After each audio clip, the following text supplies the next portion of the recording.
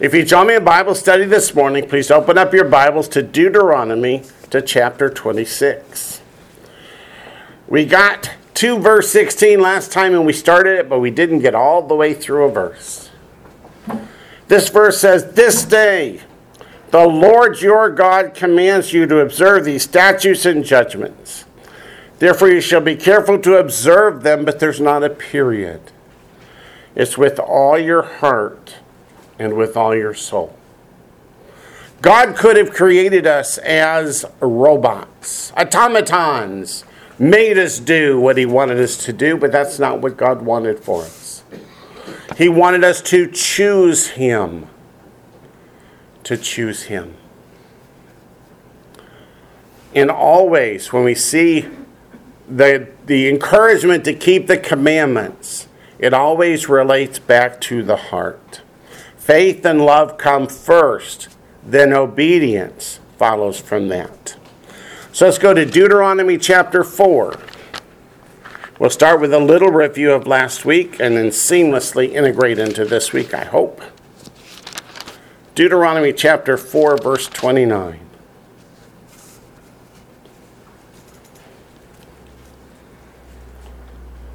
Because this verse tells us what is the meaning of life. It says, "But from there you will seek the Lord your God, and you will find him." What's the next word?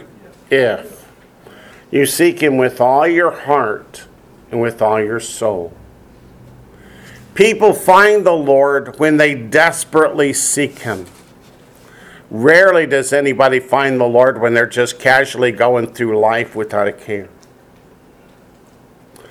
Turn with me then to Deuteronomy chapter 6, verse 5.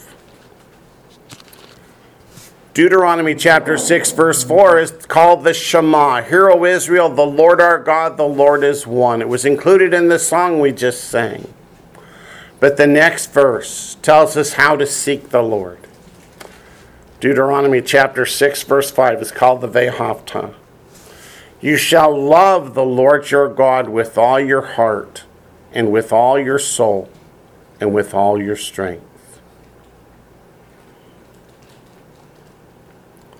You can never please God if you approach him in a spirit of, I don't know. Right? But when you seek him with your whole heart, because you love him, because you appreciate all that he's done for us. Why should we? What has God ever done for us? Created the heavens and the earth, brought us into the world, fed us, clothed us, healed us, sent his only begotten Son to die for us. He demonstrated his love through his actions. And all he's asked for us to do is to love him too, right? Can you love a God in which you have no faith?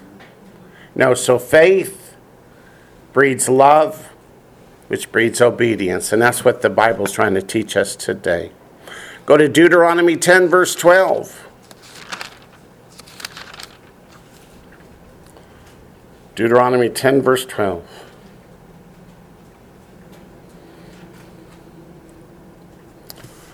"And now Israel," not Jacob, but Israel. "Israel, what does the Lord your God require of you but to fear the Lord your God, to walk in all his ways, to love him, to serve the Lord your God with all your heart and with all your soul, and to keep the commandments of the Lord and his statutes that I command you today for your good." What are these commandments for? Aren't they to be a burden on us? Aren't they to punish us because we're bad people? No. They're for our good. Obedience brings what? Blessing. Do you want the blessing of the Lord your God in your life? Then follow him. Love him. Deuteronomy 11, verse 3. 13. 3 with a 1 before it. "And it shall be if you want casually, no, earnestly obey my commandments I command you today." And what are they? To love the Lord your God and serve him with all your heart and with all your soul. Then I'll give you the rain for your land in its season, the early rain and the latter rain. The early rains and the latter rains, in their physical sense, bring forth the crops, such that there is no hunger, there is no famine. But there's also a deeper meaning to the early and the latter rains, and that's the first and second coming of Messiah. Let's turn from there to the book of Deuteronomy, chapter 13, verse 3. Why all these quotes from Deuteronomy? What's the purpose of Deuteronomy? It's to gather together in one place those commandments that apply to us all, however we were born. Deuteronomy chapter 13, verse 3 says, "You shall not listen to the words of that prophet," that is the false prophet, "or that dreamer of dreams," the one who's false. "For the Lord your God is testing you to know whether you love the Lord your God." How? With all your heart and with all your soul. Go to Deuteronomy chapter 30.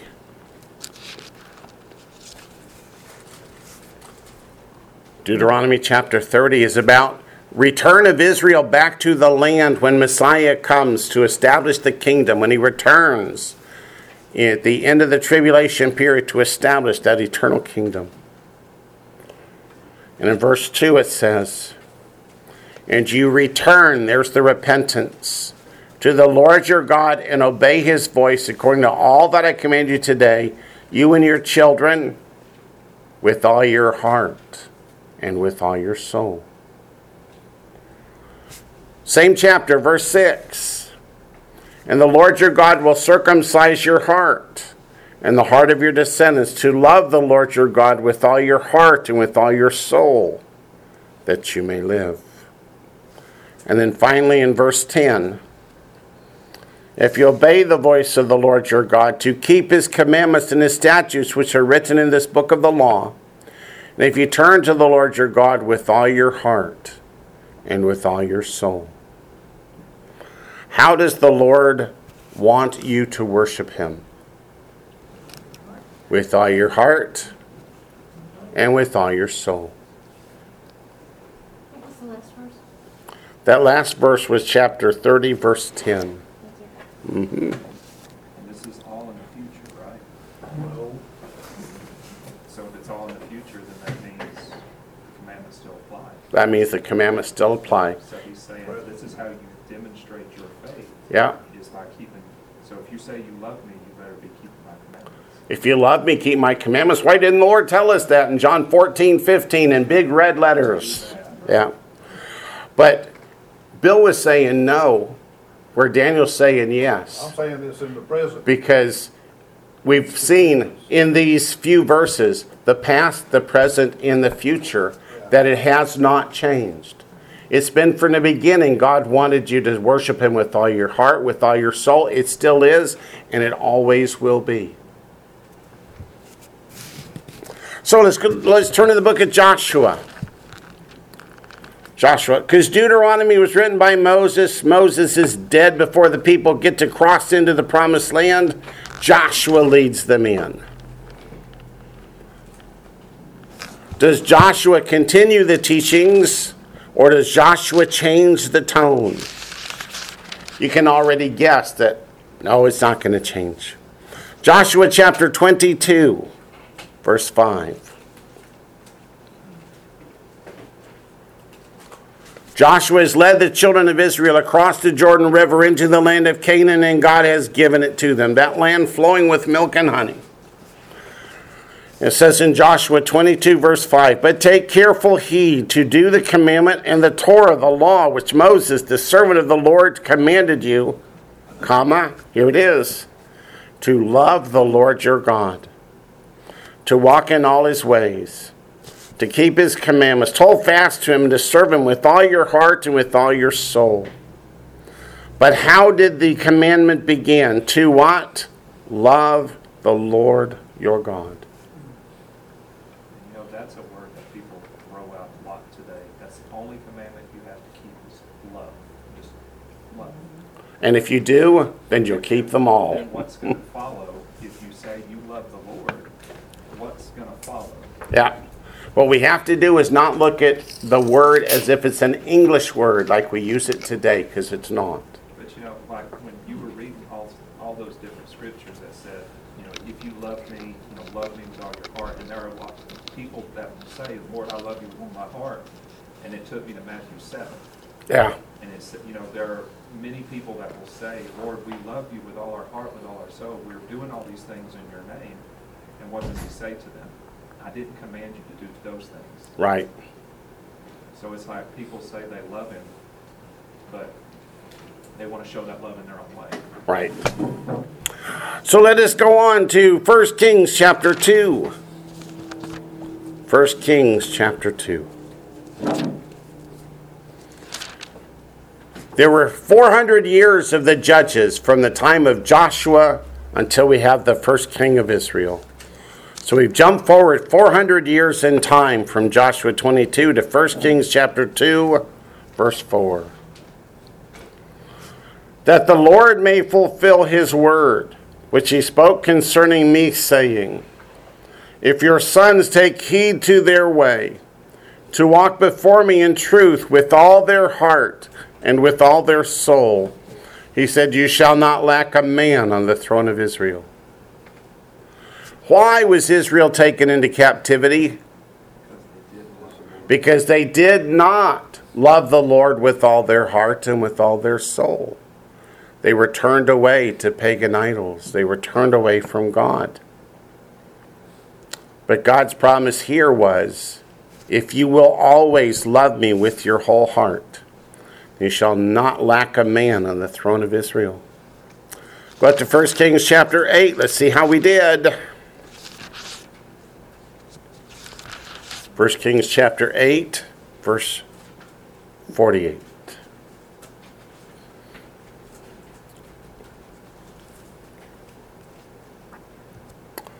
This is the prayer of Solomon as he dedicates the temple in Jerusalem to the Lord our God.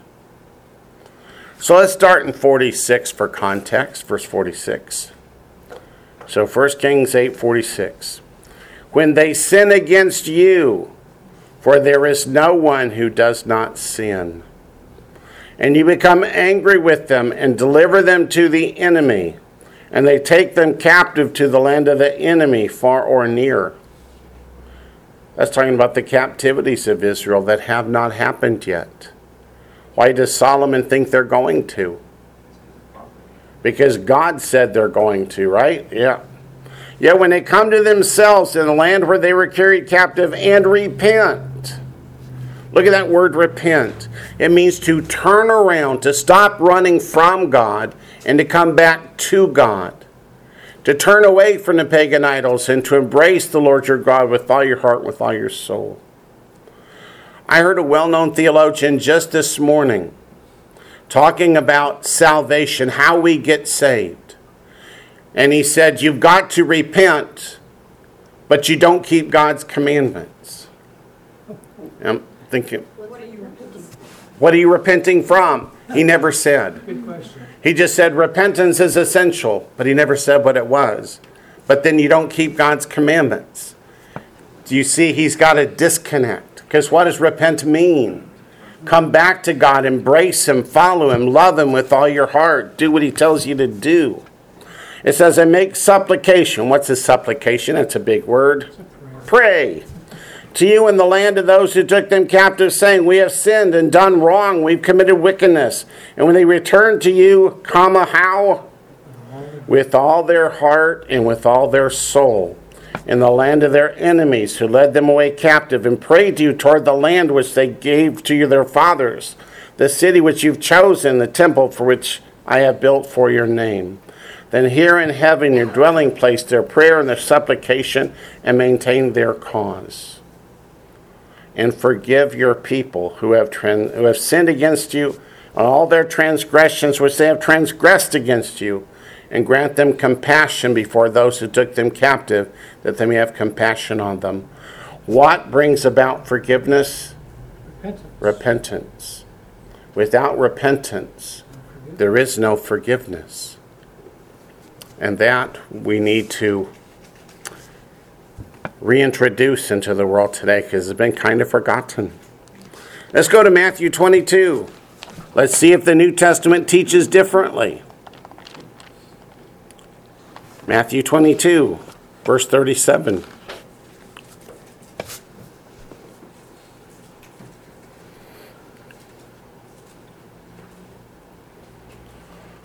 When they asked Messiah, Yeshua, our Lord, Teacher, what is the great commandment in the law? Yeshua says to him what?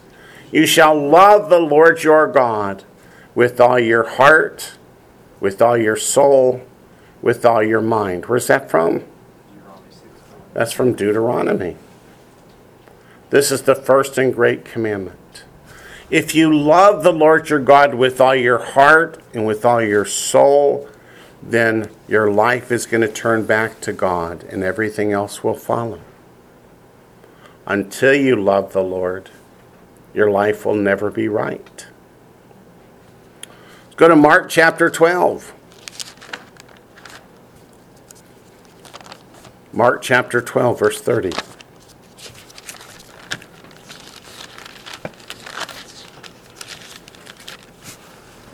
See, I got a comment out there and go to meeting land. Yeah, true. Mark chapter 12, verse 30.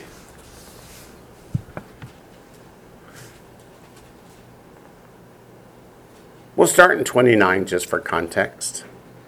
Yeshua answered him, the first of all the commandments is, Hear, O Israel, the Lord our God, the Lord is one. That's Deuteronomy 6:4. That's the Shema.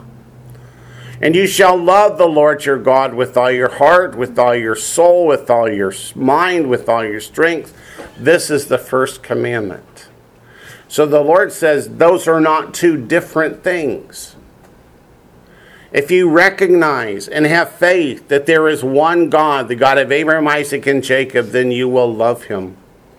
And if you will love him, then that's going to bring obedience to him. Let's go to Luke chapter 10. Verse 27.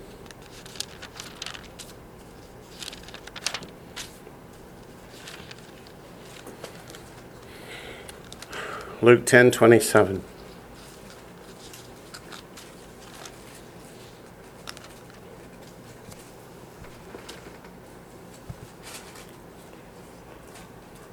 A scribe, an expert in the law, asked Messiah, Teacher, what shall I do to inherit eternal life? And Messiah's response is, what is written in the Torah? What is your reading of it? So he answered and said, You shall love the Lord your God with all your heart, with all your soul, with all your strength, with all your mind, and your neighbor as yourself. And he, Messiah, said to him, You have answered rightly. Do this, and you will live. What does he mean by do this? Isn't it enough to just think about it? To know the Bible says it? No, we need to put it into practice. Do it out of faith and love, not just because. We're not slaves. We are loving children. Oh, that reminds me of a verse in Luke chapter 6, verse 46. Luke chapter 6, verse 46. But why do you call me Lord, Lord, and not do the things which I say? Somebody commented just a few minutes ago in the chat, repentance without obedience is an oxymoron.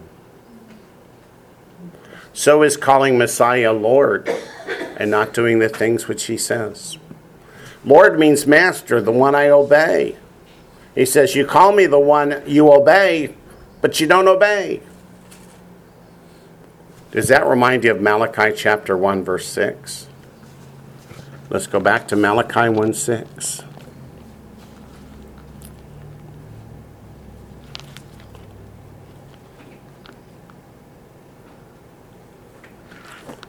Malachi 1:6. A son honors his father, and a servant his master. If then I am the father, where is my honor? And if I am a master, where is my reverence, says the Lord of hosts? Meaning what? The people called upon him. They called him Father. They called him Lord. They called him Master. But when it comes to obedience, it's like, no, that's going too far. Is that the world we live in? Jesus is Lord. I remember as a young man, somebody saying to me that you are just a religious zealot. And I said, what do you mean? Well, he said, well, you go to church, don't you? I said, oh, that's how you define a zealot? One who worships the Lord? Okay, I'll take the label. Let's go back to Deuteronomy, chapter 26, verse 17. Today you have proclaimed the Lord to be your God, and that you will walk in his ways and keep his statutes, his commandments, and his judgments, and that you will obey his voice. This is what it means to proclaim that the Lord is my God. You're making a declaration that you will walk in his ways. What does it mean to walk in his ways? The words they translate into English are not exactly the way they are in the Hebrew. So to walk in his ways is to walk. It's an infinitive, to walk. And to keep. And to obey. Those are all infinitives that define how do we walk in the ways of the Lord. We keep his statutes. We keep his commandments. We keep his judgments. And we obey his voice. Of course, to obey his voice simply means to obey. And verse 18 says also, today the Lord has proclaimed you to be his special people, just as he promised you that you should keep all his commandments. Whoa, that's a mind blower. What does God expect of those who are called his special people? That you should keep some of his commandments. Hey, 9 out of 10 is pretty good. How about we pick every other one? Or how about we keep the same number, we just change it. I'll throw out thou shalt not steal and I'll replace it with thou shalt not eat broccoli, okay? Got the same. No, what happens if you pick and choose? Then who are you obeying? Not God. You're obeying yourself. You're showing partiality. You're showing partiality. You've made yourself God. And that doesn't work so well, does it? Let's go to Titus chapter 2. You know, when I think these verses right here in Deuteronomy 26 need to be included in the Roman road of salvation. Oh, wouldn't that be nice? Yeah. Because if you're making a declaration of faith, here's what you do now that you're saved. Exactly. The Roman roadway, as it is, kind of assumes that when you make your profession of faith, that's the end of the road. It's actually just the beginning of the journey. So to me, this should be like the end of that liturgy. So Yeah. that now that you've made your declaration of faith, now that you've proclaimed the Lord to be your God, now walk in his ways, keep his commandments, keep his statutes. And that's what the scripture wants us to do. So, and then now that you're in the book of Deuteronomy, read all of it. Yeah. It's like, all right, here you go. Yeah. So let's go on to Titus chapter 2. Well, I'm excited. I don't get to teach from Titus very often. Bet half you forgot it was in the Bible, didn't you? In the New Testament, all of the T's are together and they're in alphabetical order. Titus chapter 2, beginning in verse 11.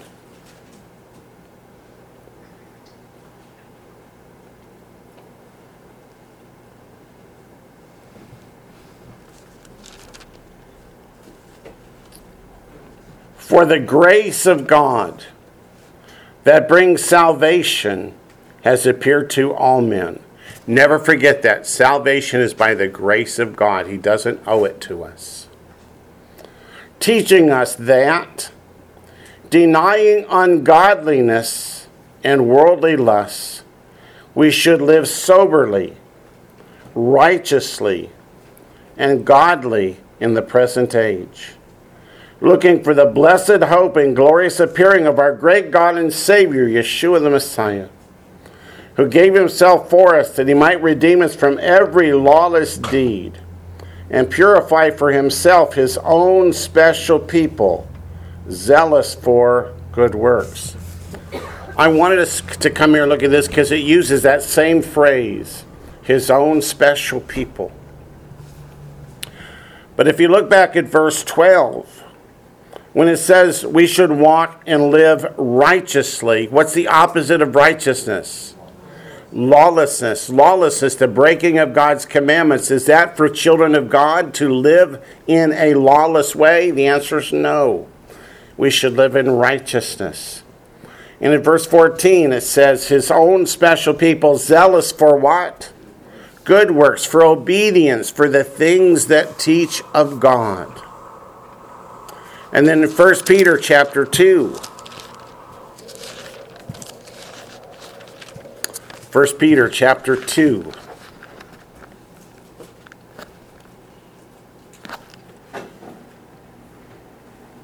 Beginning in verse 1. Comes right after 1 Peter chapter 1, if that helps.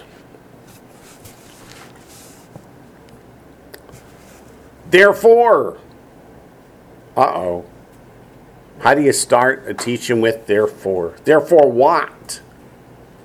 Since you have been saved, since you have been washed clean, since you've been purified. Therefore, laying aside all malice, all deceit. What's a deceit? Lying. Hypocrisy, pretending to be something you're not. Envy and all evil speaking. As newborn babes, desire the pure milk of the word. In other words, when we get saved, we should dive into the Bible. We should study it. We should crave it. We should want to know every word, that you may grow thereby. If indeed you have tasted that the Lord is gracious, coming to him as a living stone, rejected indeed by men, but chosen by God and precious, you also as living stones are being built up a spiritual house, a holy priesthood, to offer up spiritual sacrifices acceptable to God through Yeshua the Messiah. Therefore it is also contained in the scripture, behold, I lay in Zion a chief cornerstone, elect and precious. He who believes on him will by no means be put to shame. Therefore to you who believe, he is precious. But to those who are disobedient, wait a minute. They've contrasted those who believe with those who are disobedient.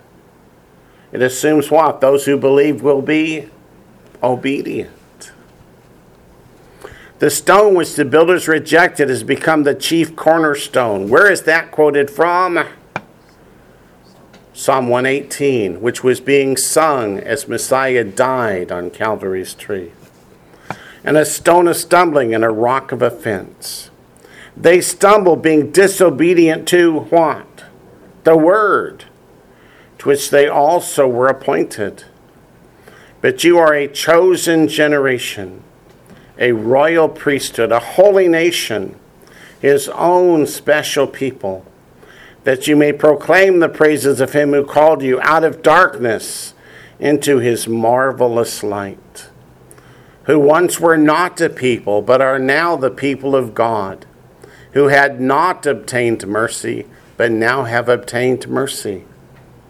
How do we obtain mercy when we didn't have it before? We repented and came to God by faith, accepting the death, burial, and resurrection of our Messiah, Yeshua, in our place. Back to Deuteronomy, chapter 26, verse 19.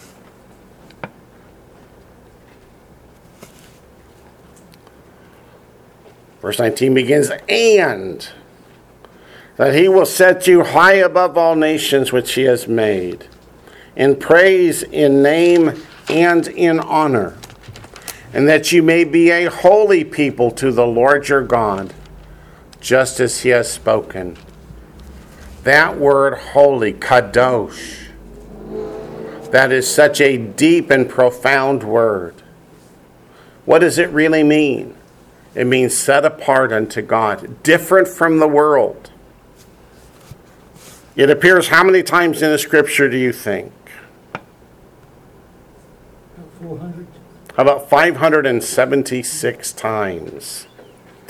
402 in the Old Testament and 174 in the New Testament. Has God's commandment for us to be holy changed? If it appears 576 times? Well, let's go look at all 570. No, let's not. But let's look at 1 Peter chapter 1.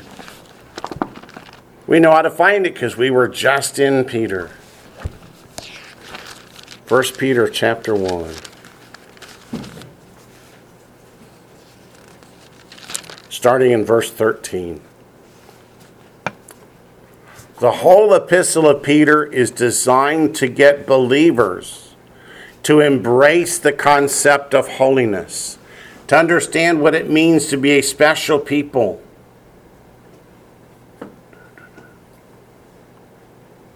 Yeah. 1 Peter chapter 1, starting in verse 13, says, therefore, gird up the loins of your mind. That's the first indication that this is a theological teaching, because you don't really have loins in your mind, but you know what it means, what he's getting at. Be sober, which means be in your right mind. Have your mind set properly. Do you guys ever look at the Barna surveys that survey Christianity? The last Barna survey, I think, said 13% of those who call themselves evangelical Christians even have a biblical worldview. 13%. Have a right mind and rest your hope fully upon the grace that is to be brought to you with the revelation of Yeshua the Messiah. Salvation is by what? By faith, by the grace of God. There is no other way. And he says, verse 14, as obedient children. Why does he include the word obedient? Obedient to what?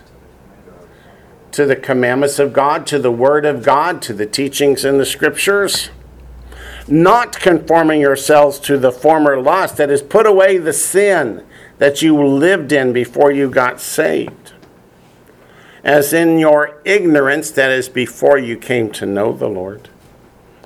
But as he who called you is holy, you also be holy in, does that say some of your conduct? No, it says in all your conduct. Because it is written, be holy, for I am holy. That's a quote from Leviticus chapter 11. So let's keep a pencil or a finger here, yours, your neighbor's, I don't care. And let's go back to Leviticus 11, where Peter quotes from. It is the chapter in Leviticus that tells us that you can eat lamb, but not pig. Tells us what foods are clean, what foods are unclean. But that's not all Leviticus 11 has to teach us. He says in verse 43, you shall not make yourselves abominable with any creeping thing that creeps, nor shall you make yourselves unclean with them, lest you be defiled by them. So if we eat foods that God said are unclean, what does it do to our bodies? It makes us what in God's eyes? Abominable. That means detestable. That is unacceptable. Then he says, because. Here's why. I am the Lord your God. You shall therefore consecrate yourselves. To consecrate yourself means to make yourself holy, to set yourself apart from the sins of the world and set yourself unto God. And you shall be holy, for I am holy. That's the key. Why should we be holy? Because God is holy. Do you want to live in God's presence? Do you want God to fill your heart, to be resident in your body? He says, you be holy then, for I am holy. Would you ask God to live in an outhouse? Be honest, you would not. If you make your body abominable, do you expect God to reside in it? It says, neither shall you defile yourself. That word defile means to make your soul unclean, isn't it? That's what the word means. With any creeping thing that creeps on the earth. For I am the Lord who brings you out of the land of Egypt to be your God. You shall therefore be holy, for I am holy. Or read it, you shall therefore be holy because I am holy. And does that make your mind immediately jump to 2 Corinthians 6? It should. Let's go to 2 Corinthians 6. Does the New Testament teach something different? Most of the church says, yeah, the New Testament says we can eat pigs. But it does not. 2 Corinthians chapter 6. Paul takes this concept that we just read in the scriptures and applies it to the believers coming out of the Gentile world. Starting in 2 Corinthians chapter 6, verse 16. What agreement has the temple of God with idols? For you are the temple of the living God. That's the key verse right here. Once you get saved and the Holy Spirit dwells in you, a temple is where God dwells. You declare your body to be God's temple, his resting place. It says, as God has said, I will dwell in them, walk among them, I will be their God, and they shall be my people. Therefore come out from among them, that is from the unbelievers, and be separate, says the Lord. Separate yourself, that is consecrate yourself to be holy. Do not touch what is unclean, and I'll receive you. I'll be a father to you, and you shall be my sons and daughters, says the Lord Almighty. Therefore, having these promises that God will dwell in us, beloved, let us cleanse ourselves from all filthiness of the flesh and spirit, perfecting holiness in the fear of God. Let's go back to 1 Peter 1, because Peter wasn't finished. So the cleansing ourselves of the flesh, does that mean removing tattoos? No, but don't get any more. Repent of it, turn away from it. 1 Peter chapter 1 continues in verse 17. And if you call on the Father, who calls on the Father? His children, right? Those who believe. Who without partiality judges according to each one's work. Oh, if only we had a teaching on work recently. How are we judged? By our works. Conduct yourselves throughout the time of your stay here in fear. Fear causes what? Causes obedience. To fear the Lord is to obey him. Knowing that you are not redeemed with corruptible things like silver or gold from your aimless conduct received by tradition from your fathers. You mean our fathers could have taught us wrong? Yeah. But with the precious blood of Messiah, as of a lamb without blemish and without spot.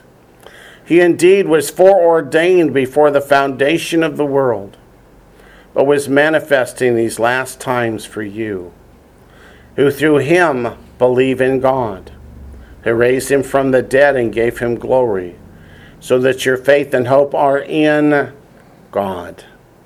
Let's go to Hebrews chapter 12, just a few pages before. Wayne? Yes, Why does Colossians 2:16, in view of this, say, let no man therefore judge you in meat or in drink or in respect of any holy day? Now, go ahead. Why is that there? Because for defense purposes, when people bring that up, because they often do. Well, let's go look at it. Go to Colossians. We'll come back to Hebrews 12, don't worry. Unless I forget, in which case we won't. But Colossians chapter 2 confuses a lot of people. Galatians, Ephesians, Philippians, Colossians, chapter 2. Only you can't start in verse 16. Because verse 16 begins with the word so. Does that start a new topic? No, it continues. So look back at verse 15. Having disarmed principalities and powers.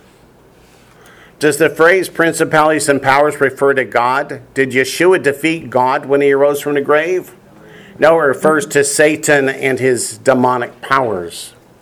He made a public spectacle of them, triumphing over them in it. So, therefore, let no one judge you in food or in drink, or regarding a festival or a new moon or Sabbath, which are a shadow of things to come, but the substance is of Messiah. This is the way the traditional theologian teaches it. Therefore, don't let one tell you that you should participate in these things, these commandments of God. But as we're going to see, it's actually the opposite. Don't let the unsaved world try and talk you out of them. So let no one judge you in food or in drink, or regarding a festival or new moon or Sabbath, which are a shadow of things to come. That is, they teach about Messiah. It says, but the substance is of Messiah. It goes on in the same teaching. Let no one cheat you of your reward, taking delight in false humility and worship of angels. Is that God's commandments we're talking about? No, we're talking about Gnosticism. Gnosticism is ruled by the principalities and powers referred to in verse 15, that Messiah defeated. So Colossae was an area full of Gnosticism, and when these people got saved, their friends and relatives are saying, oh, you've been led into a cult. Come out of there. Come back to our ways. And in Gnosticism, you earn your way to godhood by learning different secret teachings, much in the way of the Church of Mormon, Latter-day Saints teaches, that God was a human being like we were, but he went up through the levels of Mormonism and achieved godhood, and you can too. That's all from Gnosticism. But let's keep reading. Verse 18, let no one cheat you of your reward, taking delight in false humility and worship of angels, intruding into those things which he has not seen, vainly puffed up by his fleshly mind, and not holding fast to the head. The head is Messiah, from whom all the body, nourished and knit together by joints and ligaments, grows with the increases from God.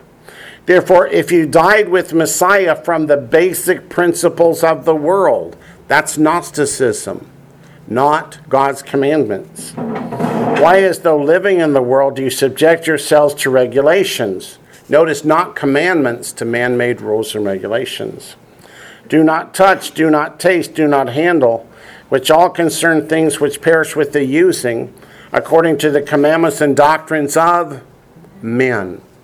So Paul says, why would you let people try and take away these commandments of God that teach about Messiah and take you back to your old life in Gnosticism, which gained you nothing?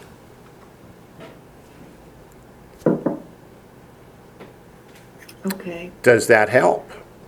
Yes, thank you very much. Sure. So when it says, let no one judge you, it's don't let people judge you for doing these things, because they teach about Messiah. I think that verse 17, I think I've heard you talk about it before. Where Verse it says- 17 where it says, but the substance is of Christ. uh-huh. Shouldn't it be something like, accept the body of Christ, or something like, don't let anyone judge you, accept the body of believers? Don't think I've heard that before. I think I've heard you talk about that. Well, then I wasn't listening to myself. Now, if you're reading from an NIV or something, they have changed verse 17 to say, which were a shadow. But the Greek says, which are. I heard somebody go to Meeting Land. Oh, you mean, if just keep reading 3:5 kind of puts a nice therefore onto it. Okay. Therefore, put to death your members which are on which are on earth, fornication, uncleanliness, and that's what you're talking about, passion and evil desire. Yeah, that's right. So Colossians 3:5 says to put to death uncleanness, just like the rest of the scriptures say. So if you read verse 16 of chapter 2, it's saying, go ahead and eat pigs. A few verses later, Paul says, but don't you do it. So it's clear from the context that people just read it backwards. Okay, thanks. Hebrews chapter 12. Verse 14.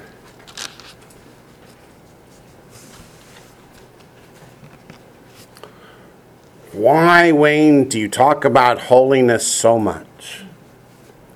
Because verse 14 says what? Pursue peace with all people and holiness, without which no one will see the Lord. Does it matter? If we decide to live in the world and eat pigs, shrimps, lobsters, play with hookers, etc., don't we just lose a few rewards in heaven? Isaiah 66 says you get burned up. Isaiah 66 says you're going to the lake of fire. Revelation 22 says you're going to the lake of fire. So does it make a difference? It makes a difference. Does this mean we're saved by works? Absolutely not. It means that if we are saved by faith, that salvation will lead us to obedience. And that's exactly what we just read in Deuteronomy. That's exactly what we just read in Deuteronomy. If you proclaim the Lord, then everything else is going to follow. If you proclaim the Lord and put your true faith and trust in Him, everything else will follow. Let's look at a few verses in the New Testament to make sure people think, well, that's not just an Old Testament concept. Yep, go to 1 John.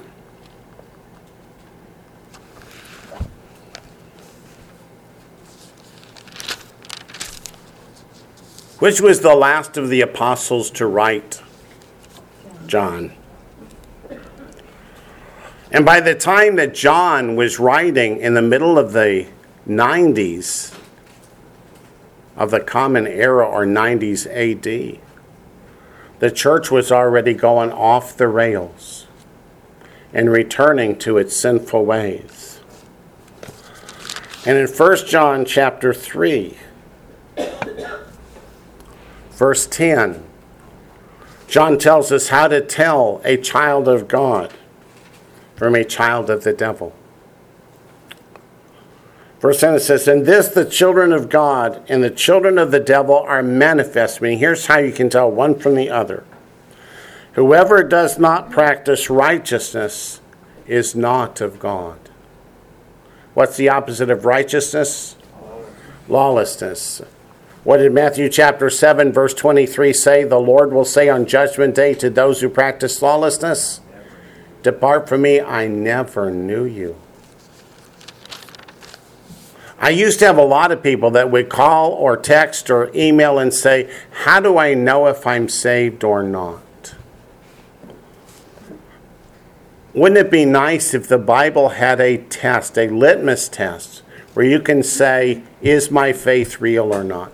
Because we're saved by faith, not by works. Everybody knows that. But how do you know if your faith is real? The answer is in 1 John 2, verses 3 and 4. Now by this we know that we know him if we keep his commandments. He who says, I know him and does not keep his commandments is a liar, and the truth is not in him.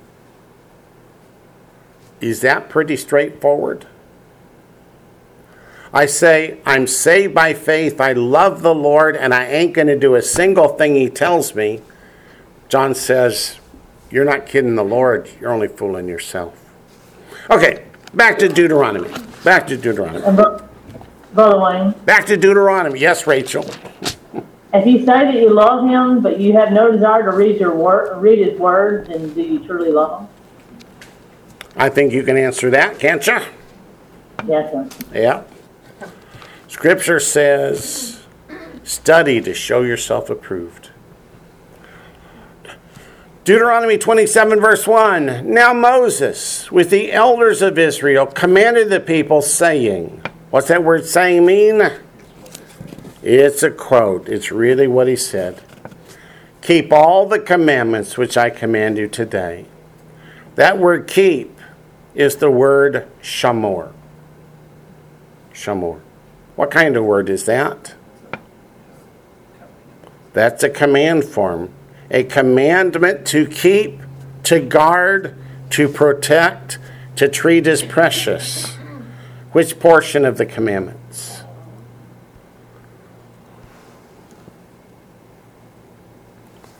And the Hebrew doesn't say all of the commandments. It says all of the commandment. That is, it's not a laundry list to pick and choose. Don't separate it. It's just like God said in Deuteronomy chapter 6, verse 1. Let's go back to Deuteronomy 6, verse 1. Now this is the commandment, and these are the statutes and judgments. So the commandment is made up of commandments, statutes, and judgments, but in God's eyes, it makes a unity. It makes one whole. It's not a laundry list to pick and choose. To me, that's significant. So if we know that the scripture says keep the commandment and we're not to separate it into parts, then, that should be an easy way to catch a false teacher, because the scripture says you'll know a false teacher by their fruits. So if a teacher is saying, hey, God has his commandments broken into these categories and you can just pick the one you like. So if the preacher's up there munching on a piece of bacon while he's teaching you. Yeah. So it's like we should be able to spot that easily. We should be able to spot that easily. Is that not what the Lord said in Matthew 7? Let's go look and see. I think you've got it on good authority there, Daniel. Matthew chapter 7 does not describe unbelievers and believers. Exactly. It's describing people who all think they're all believers. They think they're on the way to heaven.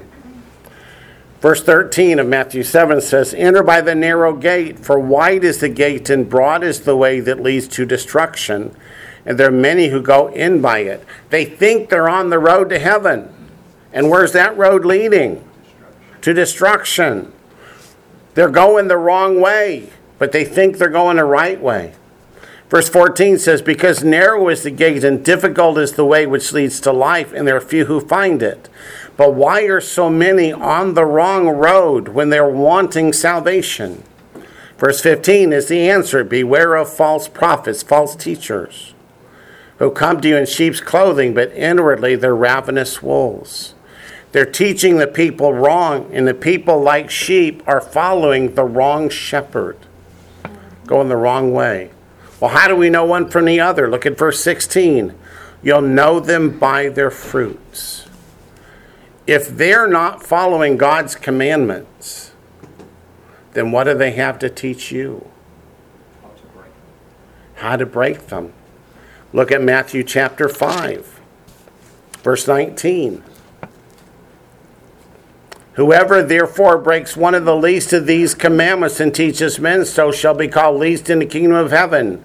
But whoever does and teaches them, he shall be called great in the kingdom of heaven. Should the preachers be teaching us that it's okay to live in sin? Not only when my wife and I lived in Boston before we retired and came back down to Georgia a little over 10 years ago, every church in the area was rainbow. They were led by lesbians, and they're calling themselves the Church of God. They're teaching people to live in sin. And everywhere you turned, that's all you saw. And I thought that was bad. But what did Spain just pass? Did you notice in the most recent prophecy update? They just passed the laws to make it legal to have sex with animals. Now you wait. In a few months, they're going to authorize marrying people to their animals. You know, the world just goes farther and farther and farther into sin.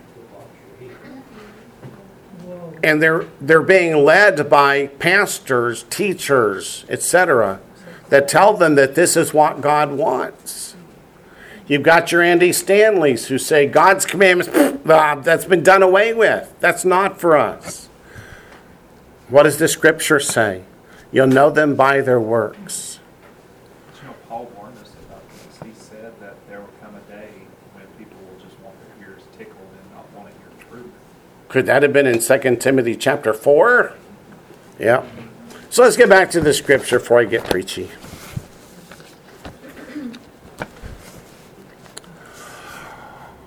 Verse 2. And it shall be on the day when you cross over the Jordan to the land which the Lord your God is giving you, that you shall set up for yourselves large stones and whitewash them with lime. Why would you whitewash large stones with lime? Because you're going to write on them. Why not write on a piece of paper? Go down to the dollar store and get it. Besides that, how long does paper last? Not long, but how long do the stones last? How do you make lime? The stones can last forever. How do you make lime? You take limestone and burn it Mm-hmm. with a torch and get them glowing red hot for many hours. And then you crush it and pulverize it, powder it, and mix it with water. And that's how you make lime. Yeah. It's a many-day process. You just don't go out, like you say, to the store and get a bucket full and paint it on there. It's a process. It takes time and effort. Yeah. But the lime will wash up. It's doable. No, it's gonna It will eventually. It takes a long time. Really? Yeah. long time. You gotta keep that temperature just right. You can't just throw it in there and forget about it. You gotta watch it and add the fuel, keep it at a good right Okay. temperature. But the key is verse 3. Yes, ma'am. Well, I had done a study on, it's called Donmeh, D-O-N-M-E-H, and the migration of the Jews. And to this day in Europe, these Donmehs, these living monuments to the Lord as part of their journey. They're still there. Yeah. Yep, these stay for a long, long time. But verse 3, the reason they're setting up these stones and whitewashing them isn't to have nice white stones sitting there, it's to write on them. Verse 3, you shall write on them all the words of this Torah. How many of the words? All the words of this Torah.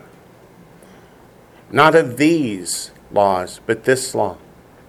Again, going back to the concept of one commandment with many details within it. When you've crossed over, that you may enter the land which the Lord your God is giving you, a land flowing with milk and honey, just as the Lord God of your fathers promised you. What did God say if the people will be faithful to him in the land? How long will they stay there? Forever. And if they turn away from him, they'll be cast out. Very short forever. They'll be cast out. So when you go into the land, the first thing is to write all the words on the stones. Why? The words on the stones won't last forever, but the memories will. We wrote it on stone so that it would not change, so that we would remember it. The act of writing helps us remember. Verse 4, therefore it shall be when, not if. When you have crossed over the Jordan. Because who promised they would cross over the Jordan? The Lord did, and the Lord will keep every word he promised. What does he expect us to do? To keep every word we promised. That at Mount Ebal you shall set up these stones which I command you today. You shall whitewash them with lime. And there you shall build an altar to the Lord your God, an altar of stones. You shall not use an iron tool on them. Why? Makes it too easy. Iron makes it too easy. That's not why. Because iron is a man-made tool. They want you to use stones that God formed, not ones that you formed. It's all about God's commandments, not your commandments. The stones that are made by God, not made by human hands, teaches us about whom in Daniel chapter 2? about Messiah. Go to Daniel chapter 2, the stone cut out without human hands. Yes, Was this just one place they did this, or was everybody supposed to have one? No, they were going to do this the one time. And they're going to go to two different mountains, and they're going to shout back and forth to each other. Not standing next to each other where they could whisper, but they're going to be on two separate mountains, and they're going to shout to each other. Let's go to Daniel chapter 2. The reason all the stones of all the altars must be not cut by human hands, they must be made by God, is because they picture Messiah. Go to Daniel chapter 2, verse 34.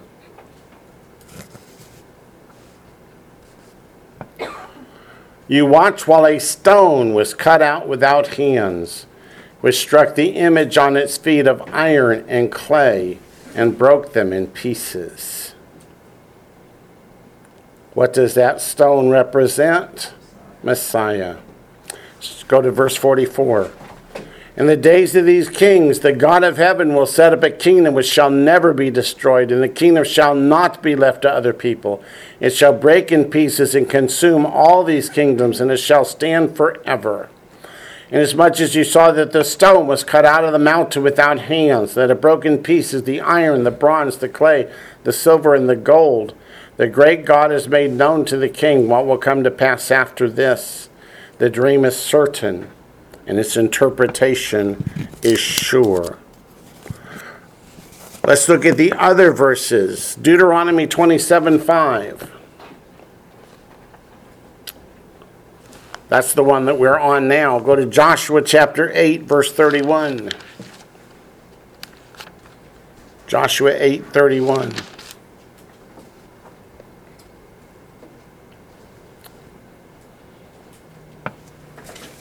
We'll start in 30 so we don't start in the middle of the sentence. It says, now Joshua built an altar to the Lord, the God of Israel, in Mount Ebal. That's the mountain we were just reading about. As Moses, the servant of the Lord, had commanded the children of Israel, as is written in the book of the law of Moses, an altar of whole stones, of which no man has wielded an iron tool. They offered on it burnt offerings to the Lord and sacrificed peace offerings. And go to 1 Kings chapter 6. Can you say again what the Joshua chapter is? Joshua chapter 8, verse 31. Does yours read differently? Oh, I'm in Judges. Ah, okay. Okay. They both start with a J, so I understand. Okay. 1 Kings chapter 6, verse 7.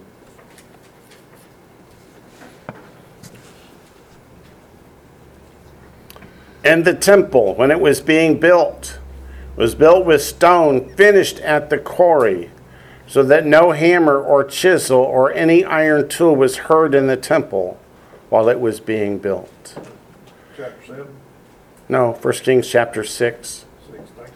verse 7. I must be going too fast. Let me slow down. Oh my, I got 6 notes from GoToMeeting.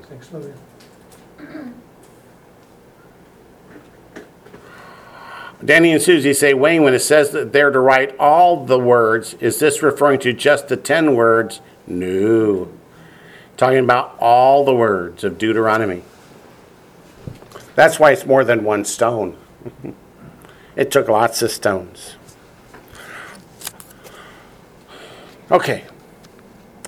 Where were the stones quarried from to build the temple? Temple's gonna get it. Actually, from the Temple Mount, the place called Golgotha.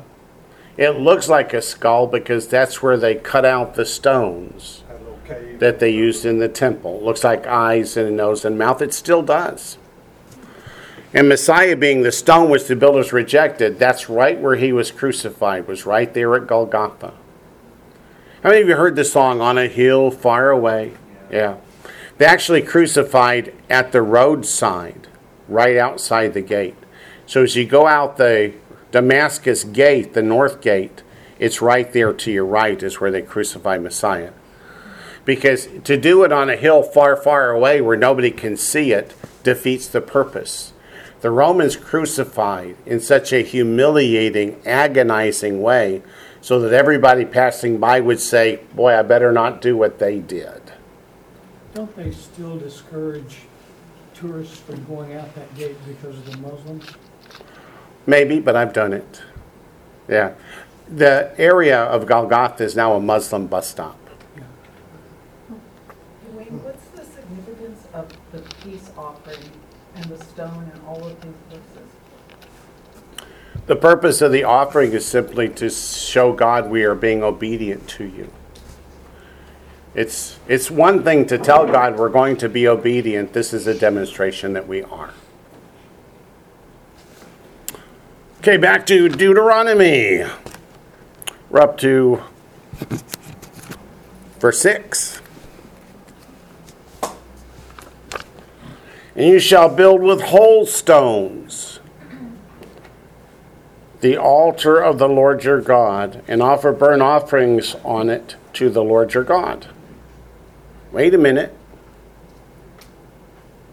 Thought we can only take an offering to Jerusalem, to the Temple Mount.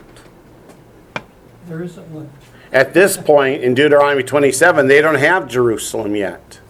So they still establish an altar wherever they happen to be. It's not until David buys the threshing floor of Araunah and Solomon builds the temple of God that from that point forward, sacrifices can only be in Jerusalem at the Temple Mount. Which is why we don't set up an altar out here in the parking lot. In the 40 years that they wandered in the wilderness, In the 40 years they wandered in the wilderness, they didn't have altars, did they? sometimes yes, sometimes no. Remember at Mount Sinai where Moses does the sacrifice and sprinkles the people with blood? He would have done that on an altar. And when they come into the land, they build an altar at Ebal, then they build one at Shiloh, because they're still moving around. But once the temple gets established, then it doesn't move anymore. Is Shiloh and Salem the same geographic location? Not the same exact place. They're in the same country. Okay. Okay. I heard that they meant the same, same place. No, they do not. Okay. Verse 7. You shall offer peace offerings and shall eat there and rejoice before the Lord your God. Jackie was just asking about those offerings. You don't just bring an offering and let it be burned up on the altar unless it's the burnt offering, the olah. Most of the sacrifices were done. The blood's poured out on the altar. There's certain parts of the animal that are burned on the altar. And then the rest is big barbecue. And when you eat the sacrifice, you're participating in the sacrifice. That's why when you come to Baal Peor in Numbers chapter 25, and the men go and eat from the food sacrificed to idols, God says you're participating in idolatry. They might say, hey, no, we're just having lunch. But God says, no, when you eat the sacrifice, you're participating in the sacrifice. Would the sacrifice, which was only, there was grain offerings and all sorts of stuff. Yeah. So would they have had like, baked beans and meat and salad? And, when they ate the sacrifice, would it have been like a meal? It would have been a meal, yeah. Like, They would have had bread and wine and vegetables. Sure. Interesting. Okay. Yep. The biblical term for those vegetables is pri ha'adamah, the fruit of the ground. So whenever you see the fruit of the ground, that's what they're talking about, is vegetables. And they brought quite a bit of them to their tithes. That was the huge amount of food. Yeah, when they're bringing things like dates and things that grow on trees, that's called pri ha'etz. So when you see those terms, that's what they're talking about. Verse 8. Oops, got two new out here.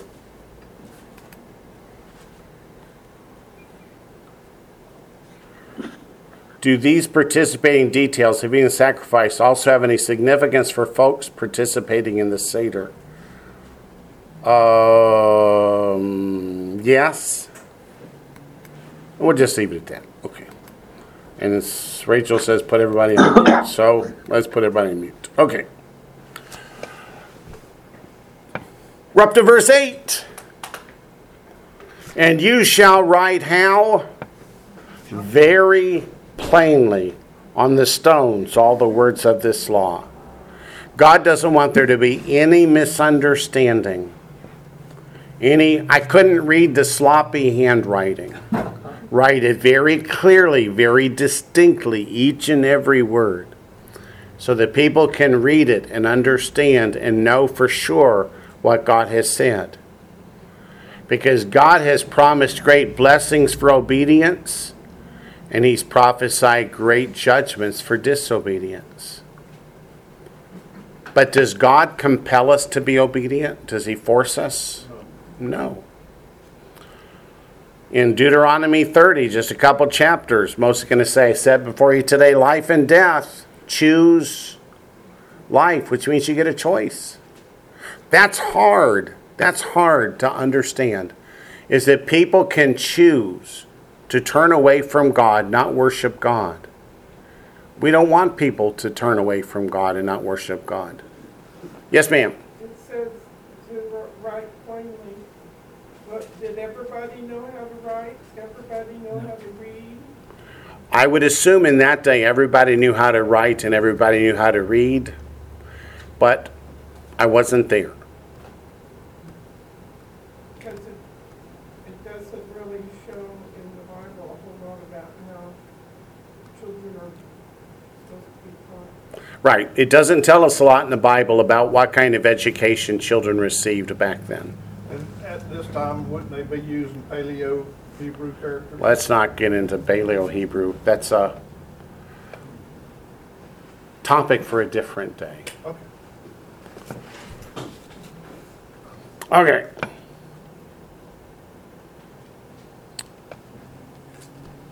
What does that say? I thought it was in King James. Don't you wish? Yeah. Okay. Now, here's what happens after they write. So verse 8, you shall write very plainly on the stones all the words of this law. Then Moses and the priests, the Levites, spoke to all Israel, saying, who are they speaking to? Everybody. Take heed and listen, O Israel. This day you have become the people of the Lord your God. Why this day? Because this day they have taken an oath, entered into a covenant with the Lord, that they will be His special people, that they will be obedient. That's what they say anyway.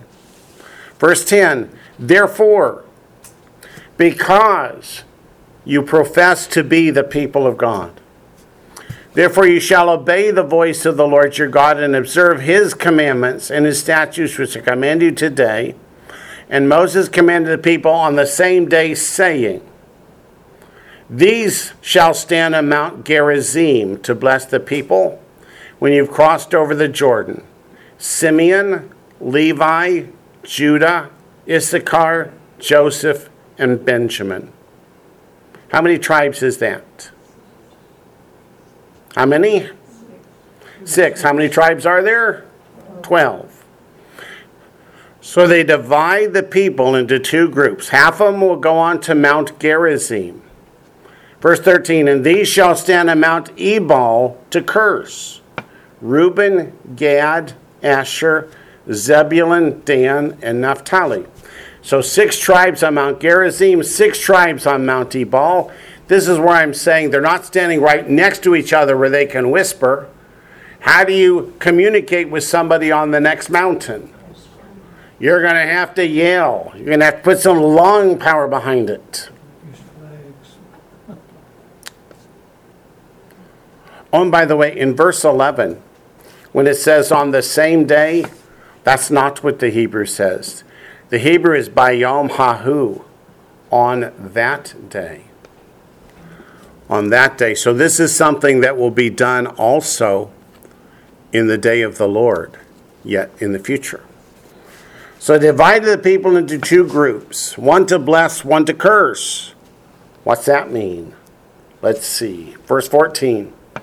And the Levites shall speak with a loud voice and say to all the men of Israel. That's because the people are on two different mountains. The Levites are talking to both groups, yelling.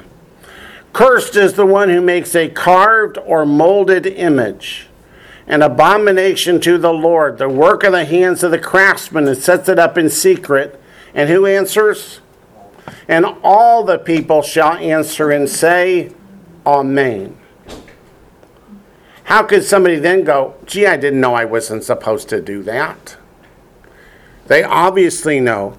But is this something new? Is this a new commandment?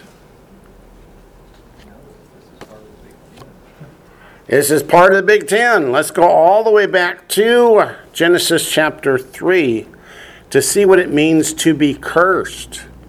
And the word cursed here in verse 15 is a passive participle,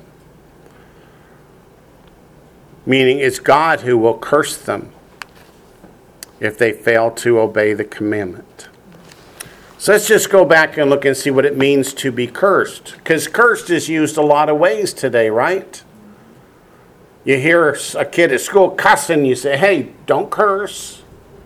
Is that the kind of cursing we're talking about? Look at Genesis chapter 3, verse 14.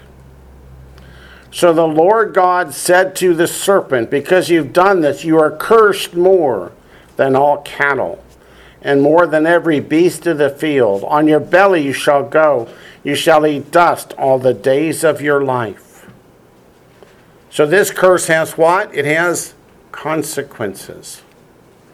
And that's what God is trying to get across to the people in Deuteronomy, is that sin has consequences. We see in Genesis 3:17, this same word cursed again. Oops, I got another note out here. Let's see. Okay. Verse 17.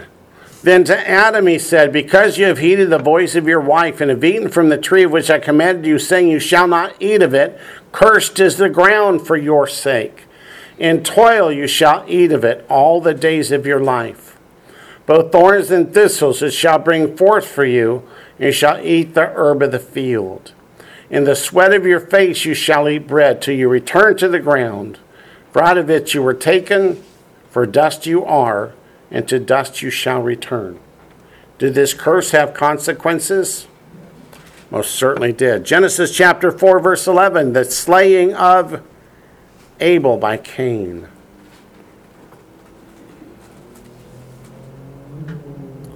So now you are cursed from the earth, which has opened its mouth to receive your brother's blood from your hand. When you till the ground, it shall no longer yield its strength to you. A fugitive and a vagabond you shall be on the earth. The curse has consequences. And Cain said to the Lord, my punishment is greater than I can bear. No, that's not what it says. The Hebrew says, my sin, my avon, my sin is greater than I can bear. It's avon, which is iniquity or sin. You can translate either way. So he's not just a one-time sinner. No, it's not just a one-time sin. That's right.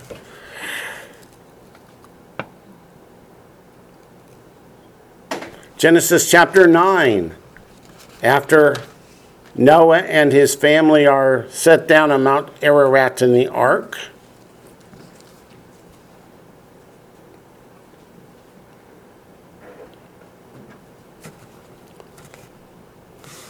Genesis chapter 9, Noah gets drunk. His son Ham does something unspeakable.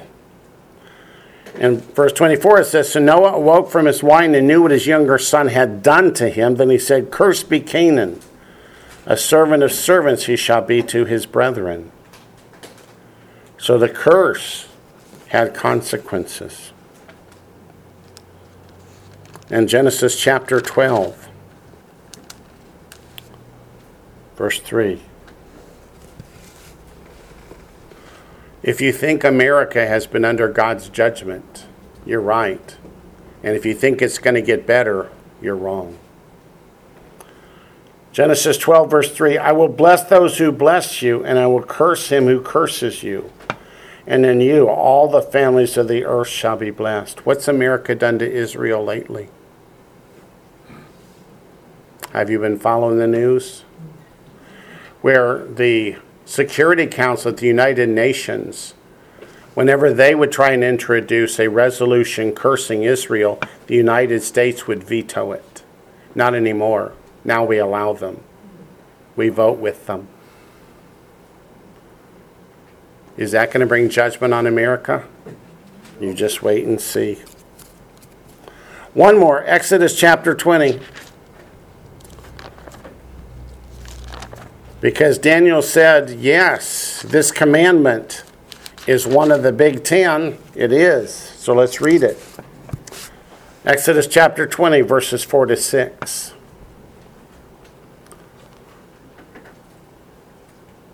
You shall not make for yourself a carved image, any likeness of anything that's in heaven above, or that's in the earth beneath, or that's in the water under the earth. You shall not bow down to them nor serve them. For I, the Lord your God, am a jealous God, visiting the iniquity, that's the word avon, of the fathers upon the children to the third and fourth generation of those who hate me, but showing mercy to thousands of generations, that is, to those who love me and what? Keep my commandments. So as we go back to Deuteronomy chapter 27, the very first commandment is the same as the first commandment in the 10 Commandments is no idols. Verse 16, cursed is the one who treats his father or his mother with contempt. And all the people shall say, Amen. This goes back to Exodus chapter 20 as well. So let's start in Exodus 20.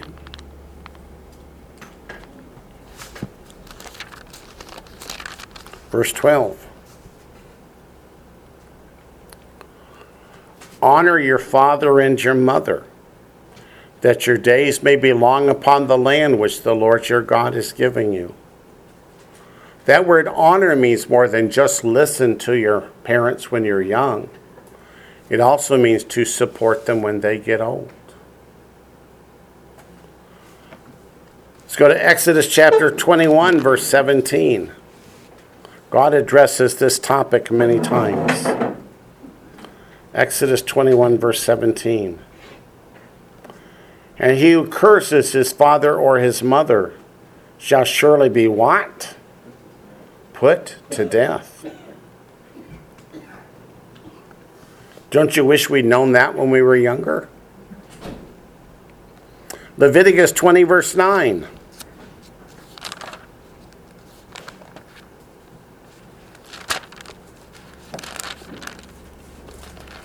Leviticus 20, verse 9.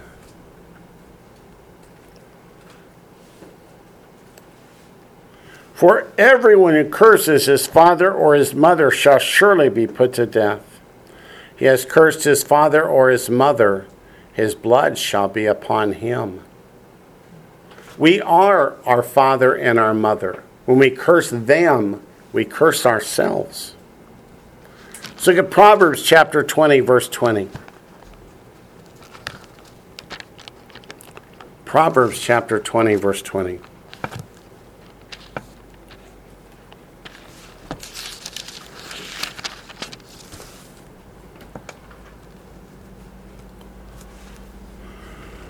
This is the same thing, but in a very poetic way.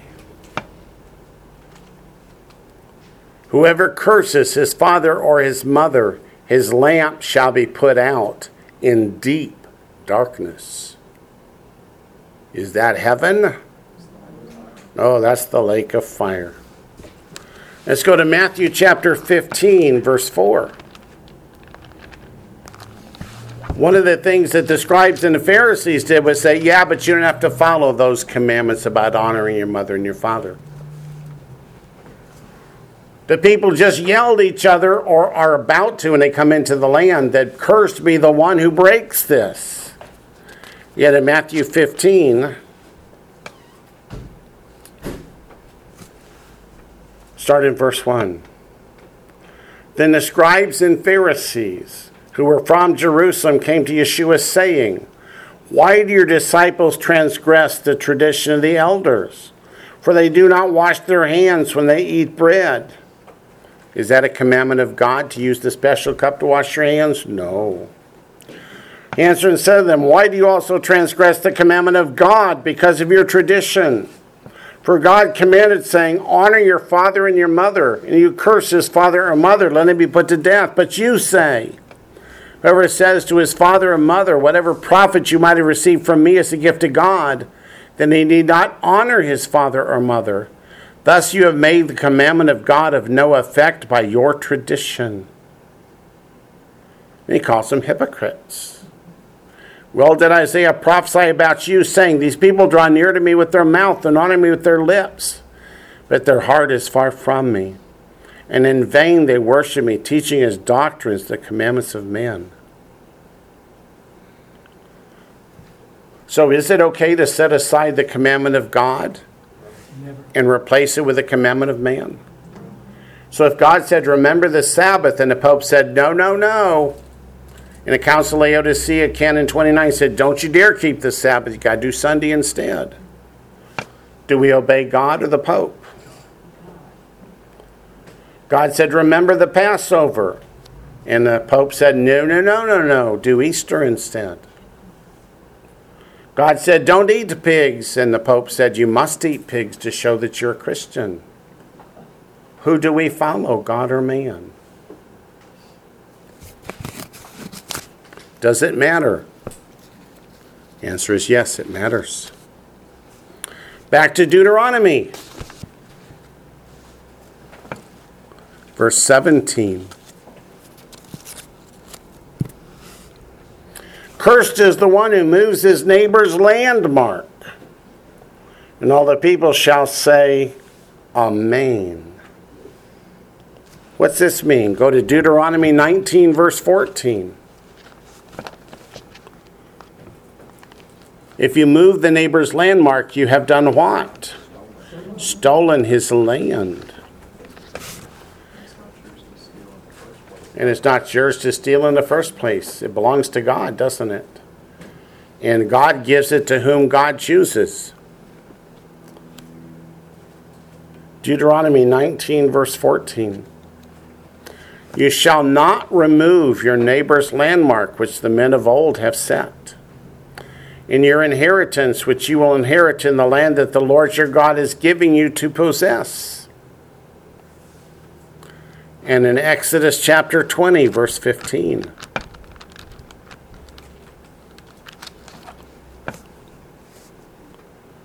Exodus 20, verse 15. "You shall not" what? Steal. What can we steal then from our neighbor? That's so broad, that means nothing.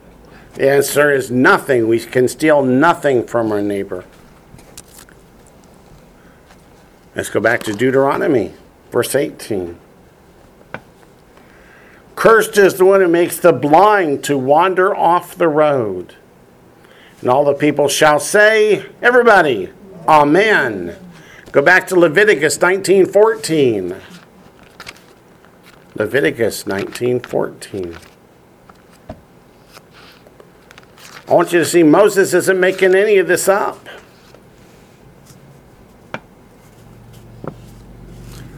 "You shall not curse the deaf," meaning even though they cannot hear you, "nor put a stumbling block before the blind, but shall fear your God. I am the Lord." You know, there's a deeper meaning to putting a stumbling block before the blind. What about someone who's spiritually blind, who's trying to find the Lord, You're blind yourself. and you lead them astray? Both wind up in the ditch. You can both wind up in the ditch, yeah. What does the scripture say? What does Messiah say about the scribes and Pharisees? That they're blind guides, that they travel from one end of the earth to the other to find a convert and make them twice the child of hell as you are. We're still doing it today. False teachers are still leading people astray, even today. When the, this, to me, this is showing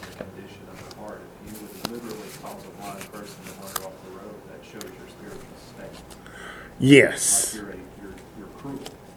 Yes, no one in their right mind would intentionally cause a blind person to stumble and fall and think it was funny. Of course, I'm sure we all knew people back in school. However, Deuteronomy 27, verse 19. Cursed is the one who perverts the justice to the stranger, the fatherless, and the widow. And all the people shall say, Amen. Now he's going to meddling. Right? Yeah. So let's go to Deuteronomy 10. How does God feel about the strangers, the widows, and orphans? Let's go look. Deuteronomy chapter 10, verse 18.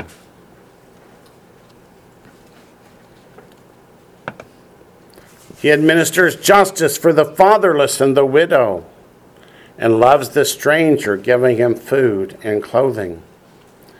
Therefore you love the stranger, for you were strangers in the land of Egypt. Deuteronomy 14, verse 29.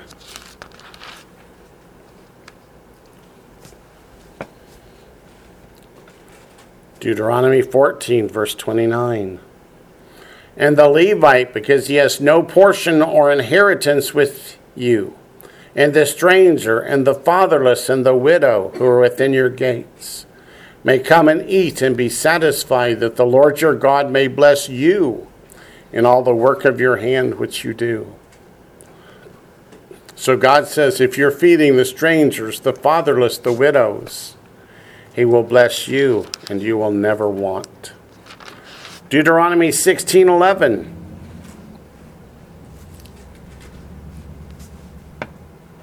This is talking about the feasts and festivals. You shall rejoice before the Lord your God, you and your son and your daughter, your male servant and your female servant, the Levite who is within your gates, the stranger, and the fatherless, and the widow who are among you, at the place where the Lord your God chooses to make his name abide. Does God care for the widows, the orphans, and the strangers? He does. In that same chapter, verse 14, at another festival, God says, remember the strangers, the fatherless, and the widows.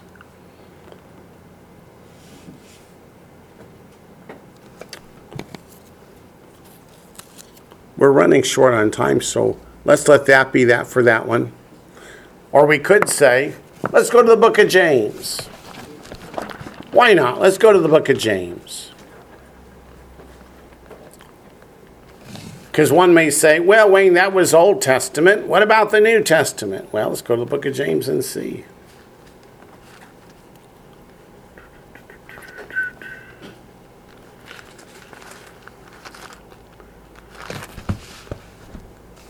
James chapter 1, verse 27. Pure and undefiled religion before God and the Father is this: to visit orphans and widows in their trouble, and to keep oneself unspotted from the world. What's another way to say to keep oneself unspotted from the world? Don't sin. Yep. So let's go back to Deuteronomy. We're up to verse 20. Cursed is the one who lies with his father's wife, because he has uncovered his father's bed. And all the people shall say, Amen. But do you realize it's not has uncovered his father's bed? It has uncovered his father's seat. At the wedding ceremony, when I pronounce you man and wife, what does the husband do? He reaches out the tallit and puts it around the wife's shoulders, so that the seat are hanging down across her shoulder.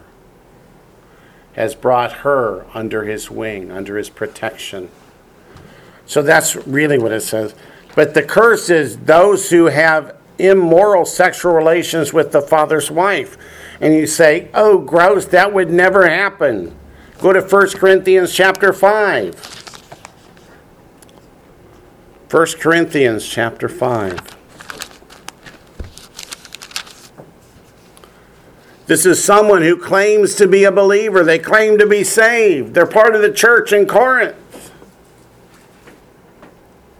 In 1 Corinthians chapter 5, verse 1, it says, "It is actually reported that there is sexual immorality among you. And such sexual immorality is not even named among the Gentiles, that a man has his father's wife. And you are puffed up and have not rather mourned that he who has done this deed might be taken away from you." They didn't care that the man was breaking this commandment. And Paul says, get him out of the congregation. And they do. And then he understands the seriousness of the sin and repents. And in 2 Corinthians, Paul says, now that he's repented, now welcome him back in. But what are the commandments in the Old Testament? Go to Leviticus 18, verse 8.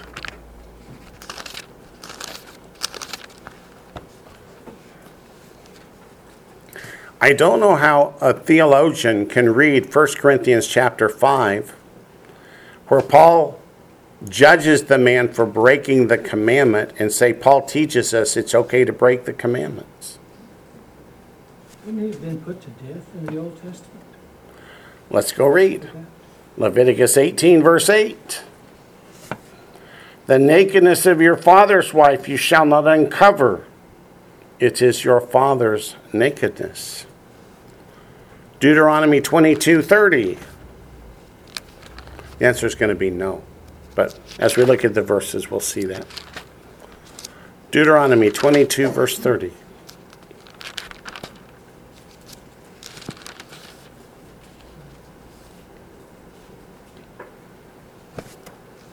"A man shall not take his father's wife, nor uncover his father's bed." So that means even if the father has died, can he marry his father's widow? The answer is no.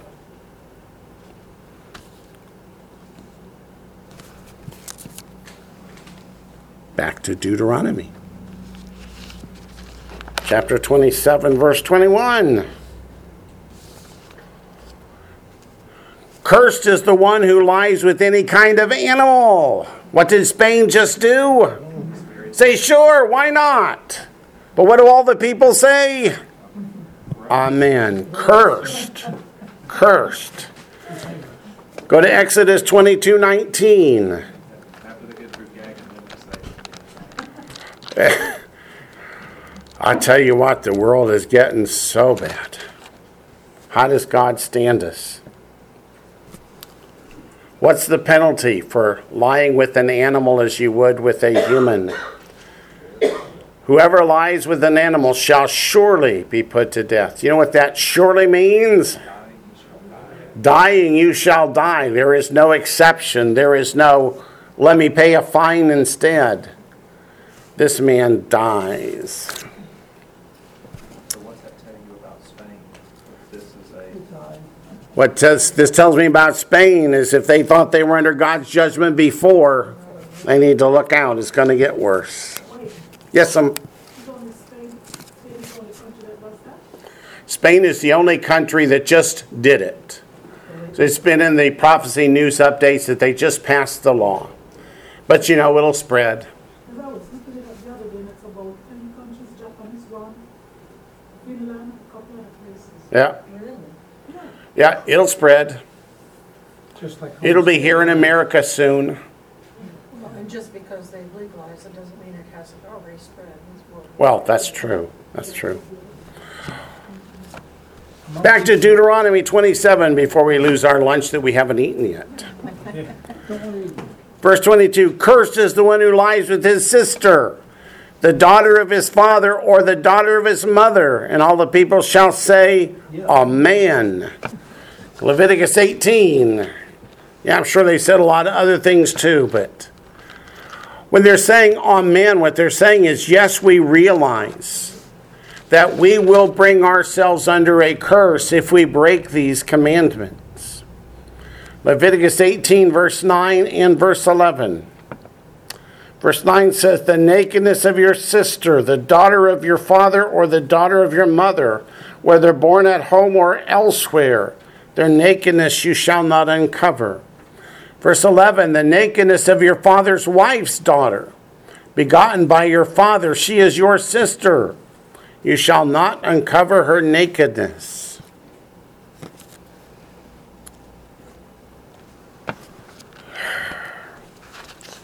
Back to Deuteronomy 27. What does man do every time God says, thou shalt not? Let's do it. Oh, yeah? Who's God to tell me? We're going to do this. Yuck. Verse 23, cursed is the one who lies with his mother-in-law.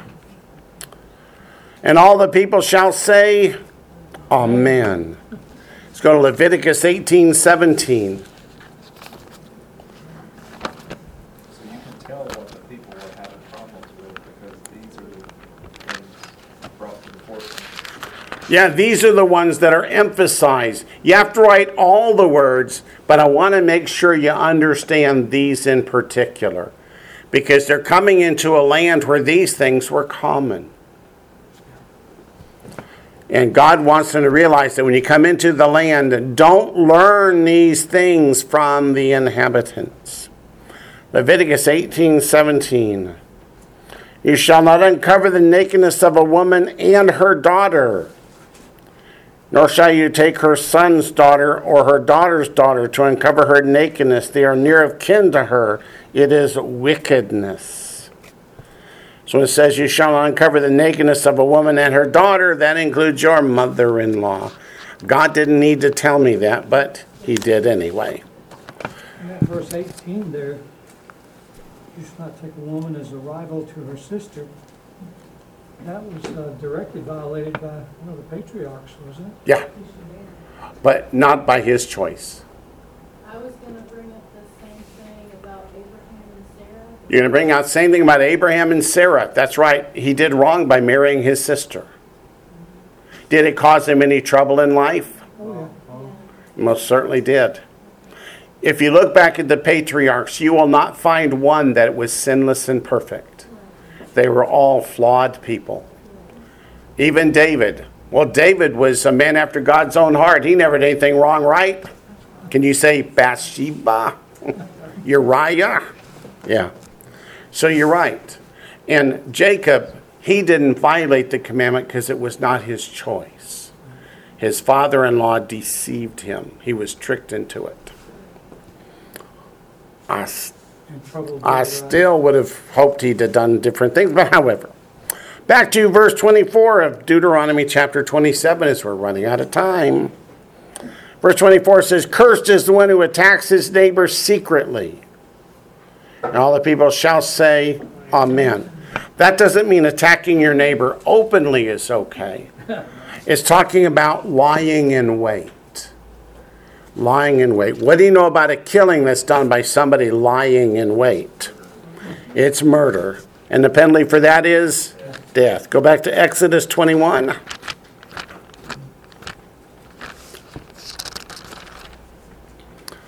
Exodus 21, starting in verse 12.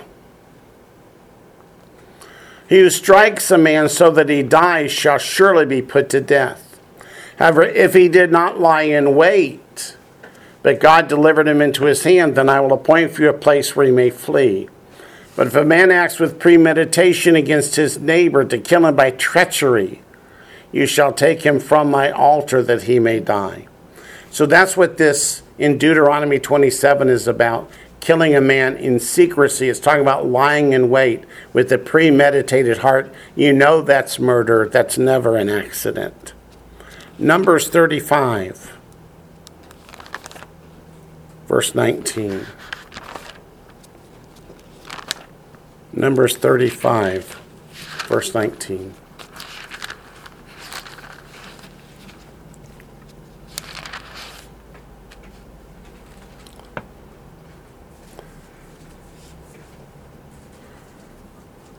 The avenger of blood himself shall put the murderer to death when he meets him. He shall put him to death. If he pushes him out of hatred or while lying in wait, hurls something at him so that he dies, or in enmity strikes him with his hand so that he dies, the one who struck him shall surely be put to death. He's a murderer. So whenever you see while lying in wait, That indicates to God premeditation of the heart. Put in your notes Numbers 19, verses 11 to 12. As another verse on that topic, but since we have 30 seconds left.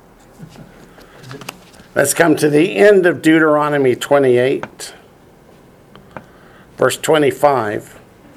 Cursed is the one who takes a bribe to slay an innocent person. And all the people shall say, Amen. This is about a judge who takes a bribe to find somebody that he knows is innocent and declares them guilty so that they can be put to death. Go to Exodus 23, verse 8. Exodus 23, verse 8.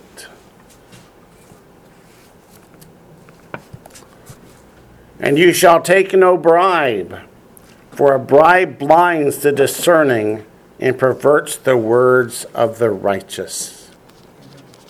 In Deuteronomy 16:19,